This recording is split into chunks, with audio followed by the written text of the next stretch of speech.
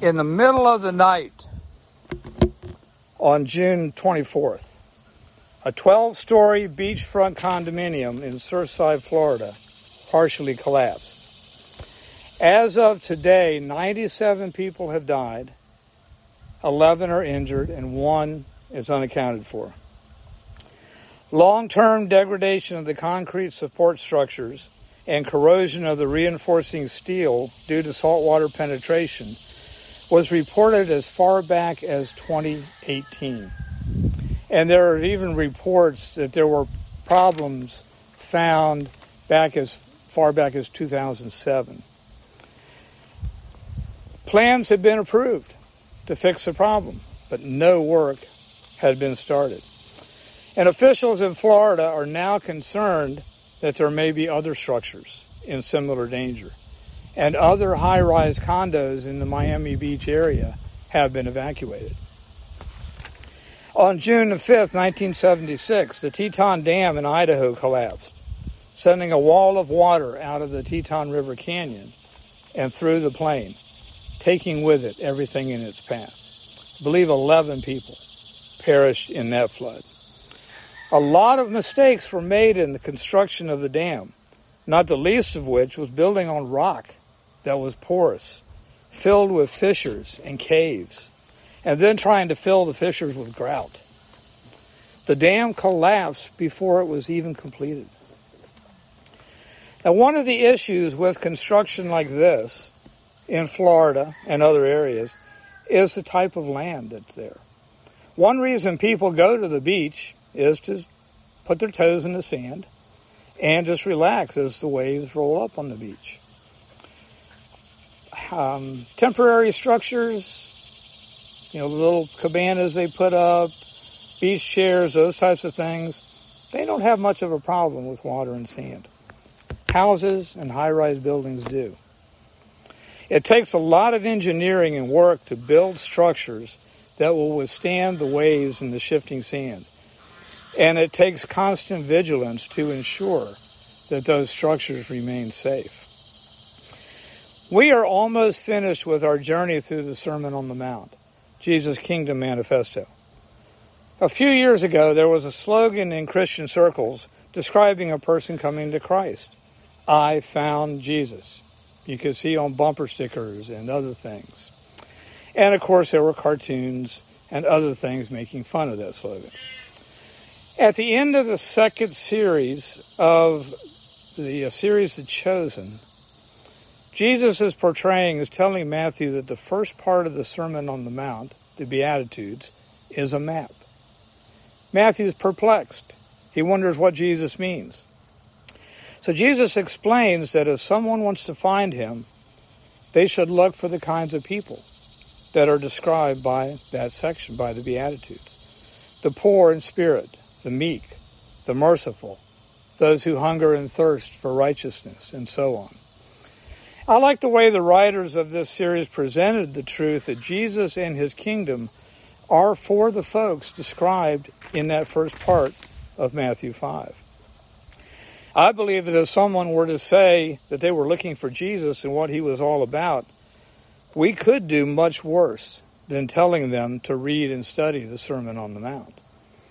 Over the last few months, we have seen what kind of people the kingdom is for, and what kind of people are for the kingdom. We have seen that the kingdom is a kingdom of a righteousness, a rightness of the heart. Goes far beyond that of the Pharisees and the scribes. It is not a matter of following rules and regulations in order to make us a better person or to make us right with God. It is a matter of giving up our kingdom and our way of living and giving our allegiance to the true kingdom and the king's way of living, and then becoming more and more righteous as we become more and more like him. In verses 24 to 27, Jesus is painting a picture that his hearers would have recognized. Back in first century Palestine, there were many areas that were dry a good bit of the year. Modern technology and so on in Israel now, they're able to avoid some of that. When the rains did come, they often were very heavy and would carve low valleys and gullies in the land. During the heavy rains, they would leave a layer of sand when it dried up. During the heavy rains, rivers would also overflow, as we saw back in our study of Joshua a few months back. When the Israelites came to the river, the Jordan River, it was overflowing its banks. Anyone wanting to build a house along a river, or one of the dry gullies for that matter, would have to make sure that their house was going to be safe from any flooding that was likely to happen at some point. The way to do this was to dig down deep through the sand to where there was solid rock. Then they could anchor the house to that rock. A foolish builder, perhaps lazy, or in a hurry, or simply trying to save money, might just erect a house right on the sand. Perhaps the individual would think, well, a bad storm rarely comes through here, so I'm safe. Well, Jesus' teachings and the right side kingdom they bring run counter to the prevailing culture, as we have seen. As it was in the first century, so it is today. Recent polling by the Barna Group found that 51% of adults in the United States believe that they have a biblical worldview. Only 6% of Americans actually do have a biblical worldview. The vast majority of people in our culture don't even know what the Bible teaches, let alone try to practice it. Thanks, Captain Obvious. A biblical worldview is defined in the study as believing, among other things, that humans are born with a sin nature and can only be saved through Jesus Christ, that the only way to heaven is through faith in Christ as Savior, that wealth is given to them to manage for God's purposes, that the best measure of success is consistent obedience to God, and that it is important for their faith to influence their life, and that the Bible should be their primary guidance in matters of morality. Well, not only do Jesus' teachings run counter to the culture out there, they also run counter to much of today's Christian culture. We can look at the polling and say, well, those folks probably aren't really Christians. And in many cases, we will be correct. Let's take a look at the numbers a little closer. In the group known as spiritually active, governance-engaged conservatives, these are the people who vote in the elections, they campaign for candidates, they do voter drives, all that. 88% believe they have a biblical worldview, but only 44% actually do. 68% of self-identified Christians believe they have a biblical worldview. The percentage that do indeed have a biblical worldview is 9%. Wait, there's more. The percentage of people who self-identify as born again and believe that they have a worldview that lines up with Scripture is 80%. But those who actually do have such a worldview make up only 19%. It's a little better among evangelicals. 81% of those who attend an evangelical church believe they have a biblical worldview, and 21% actually do. A dispassionate observer might say that we have a problem. Well, I am anything but dispassionate, and I say we have a serious problem in the visible church today. To get a little ahead of myself, I would go so far as to say that Christianity in the West, particularly the United States, is building houses on sand. At the end of his sermon, Jesus wraps everything up in verses 21 to 27. After warning us of the false prophets that are out there, and saying that their fruit will reveal them. Jesus then gives us a picture of both what that fruit looks like and what kind of fruit a genuine disciple, what the fruit of a genuine disciple looks like. He states that there will be those who will call him Lord and will tell of all the wonderful things they did in his name. They prophesied, they drove out demons, they worked miracles. Sounds like the kind of folks we would like to hang out with, right? What does Jesus say to them? As Buzzy told us last week, he says, basically, who are you? I don't know you. Get out of my sight, you evildoers. These are the folks who hear Jesus' words, but don't put them into practice.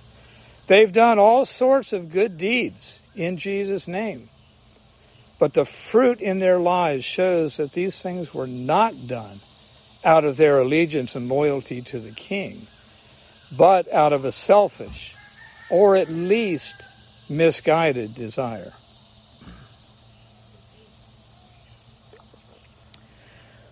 If you remember back in chapter 5, verses 17 to 20, Jesus made it clear that he did not come to abolish the law, but rather came to fulfill it.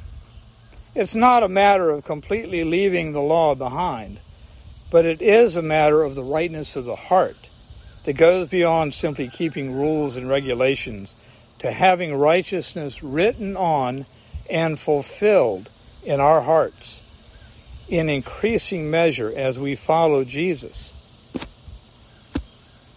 Excuse me, it was a bug trying to get in. As we follow Jesus and learn him. I believe that a large part of the problem today is the truncated gospel that is preached. If you were to ask most Christians what the gospel is, you would hear something along the lines of, Jesus died on the cross to save us from our sins, and if we accept him as our Savior, we'll go to heaven when we die. Now that is true as far as it goes, but it's not quite the whole story. It's interesting that neither Jesus nor the apostles said anything about asking Jesus into your heart. Paul says in Romans 10, but what does it say? The word is near you. It is in your mouth and in your heart. That is the message concerning faith that we proclaim.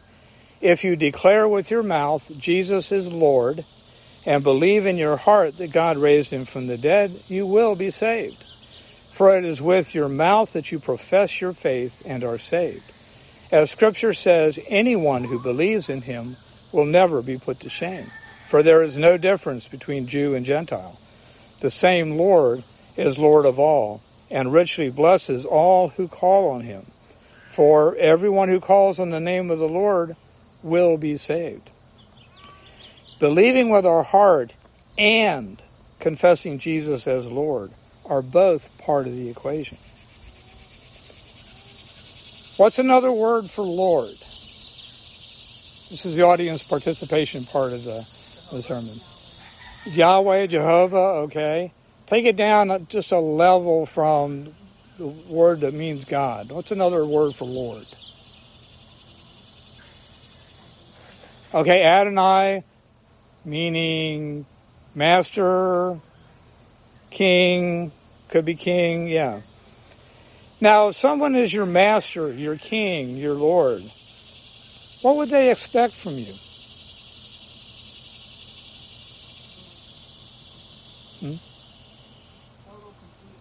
Total, complete obedience. Yeah. If you believe in someone, you trust them, right? We trust Jesus, that what he says is true and right, and that the way he teaches us is the best way. In fact, the earliest converts to Jesus after Pentecost were known as followers of the way. It's because of the manner in which they lived their lives, how they walked through life. The term Christian was originally a derogatory term, which meant that believers were little Christs. They were making fun of them. In other words, when the pagans in Antioch saw the followers of the way of Jesus, they saw Jesus. The term gospel means good news. Back in Roman times, the word was used to speak of the royal announcement made when a new Caesar came to the throne. Even words like Lord and Son of God were commonly used of the Roman emperors. When Paul used these terms to refer to Jesus and what he had done on the cross, he could have been saying that Jesus was like Caesar, only more so. I think if we look at the Old Testament prophecies about the good news, especially in Isaiah chapters 40 and 52, and you can look those up on your own sometime, this good news is more than simply a coming Messiah. The good news in Isaiah is that God himself, Yahweh, the living and active true God, is on the move. I think it's where C.S. Lewis got his idea of Aslan being on the move. He is coming in person to set everything right. The good news of a Roman emperor was that everything was now going to be set in order because this new emperor had come to the throne. This was the good news that the early church proclaimed to the world, that the true king had come, that his death on the cross and the resurrection was really his coronation, and that he would return someday to finally set all things right. They proclaimed that this king had the right to call for all to give their allegiance to him and follow him, obeying what he commanded. He earned this right, not through force of arms, but through the power of love. Now, many in Christianity, unfortunately, have turned this good news into what N.T. Wright calls good advice. Take this advice, say this prayer, and you'll be saved, and you'll go to heaven when you die. I have actually heard preachers say that becoming a Christian is a sensible thing to do. It makes sense that if you want to go to heaven and not hell, if you want to be a better husband or wife, if you want to not worry, become a Christian. We've become so set on preaching against works righteousness that we have gone to the other extreme of proclaiming what Bonhoeffer called cheap grace. In verses 21 to 27, Jesus is telling us that what we do must be more than just doing things, even good things, in Jesus' name. We can proclaim Jesus as Lord and do all the things that we think we're supposed to do as good Christians. We can read our Bible, go to church, give money, work in the church. Depending on what group we're in, we can work for social justice or work to make the country moral again. We can give to causes and support this or that candidate. We can build large ministries and be in demand as leaders. We can do all these things and yet hear, I never knew you.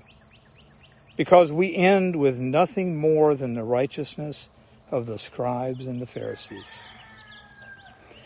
Jesus says that it is those who hear his words, here in the Sermon on the Mount and elsewhere in the Gospels, and do them. They're the ones who are building their house on the rock. Their foundation is deep and firm, and there is no storm that can bring their house down. Those who hear his words and don't do them are the ones who build their house on shifting sand. No matter how wonderful the house may look, when the storm comes, it will be swept away. Now, the sources I consulted all pretty much agree that the storms that are in view here can either be the storms of life, or they could be the final judgment when Jesus stands and judges everyone. Building on the rock of Jesus' teachings will enable us to stand in the midst of the stuff of life and will be the reason that we will stand in the judgment day. Verse 24 begins with the word therefore, meaning that what comes after relates to what came before. Those who stand before Jesus and brag about all the wonderful things they have done in his name have to answer for what they've neglected. Things like being humble and meek, showing mercy and grace, mourning and being pure-hearted. The things that they did will be put up against the standard of being salt and light, of treating all others with respect and not retaliating. Everything will hinge on what is inside, in the heart. What about us? Do we practice our faith to be seen by others, lording it over those who don't have it together like we do? Are we proud and vengeful, refusing to show mercy? Do we plot revenge on those who do us wrong? Do we act outwardly righteous, yet harbor sin in our hearts? Do we worry because we still think that we are the ones who have to do it, rather than trusting our Father? Do we judge others and try our hardest to change them, instead of taking them to the Father and asking him to work in them? The first letter of the Apostle John tells us that if we truly belong to God, we will do what he commands, living as he lived, and loving as he loved. Jesus boiled down the whole of the law and the prophets into love God with your entire being and love others as yourself. That's building on the rock. It's not salvation by works. Rather, it's works arising in us because we are saved. We confess Jesus as Lord, Master, King. We give up on our kingdom and throw our allegiance to the only true King. As we learn the way of Jesus, the Holy Spirit embeds the true righteousness of the heart and causes us to grow more and more like Jesus. Will we always live up to our identity? All you have to do is spend any amount of time with me or anybody else to find out that that is not true. But we will show Jesus in our lives more and more as we spend time learning him and doing what he commands. And that will become more and more naturally. Back in my days as an athlete, way back then, the way I became better at certain skills was to learn from someone whose skills had those skills and was good at it. And then to practice those skills over and over again, many times with teammates. It's the same with following Jesus.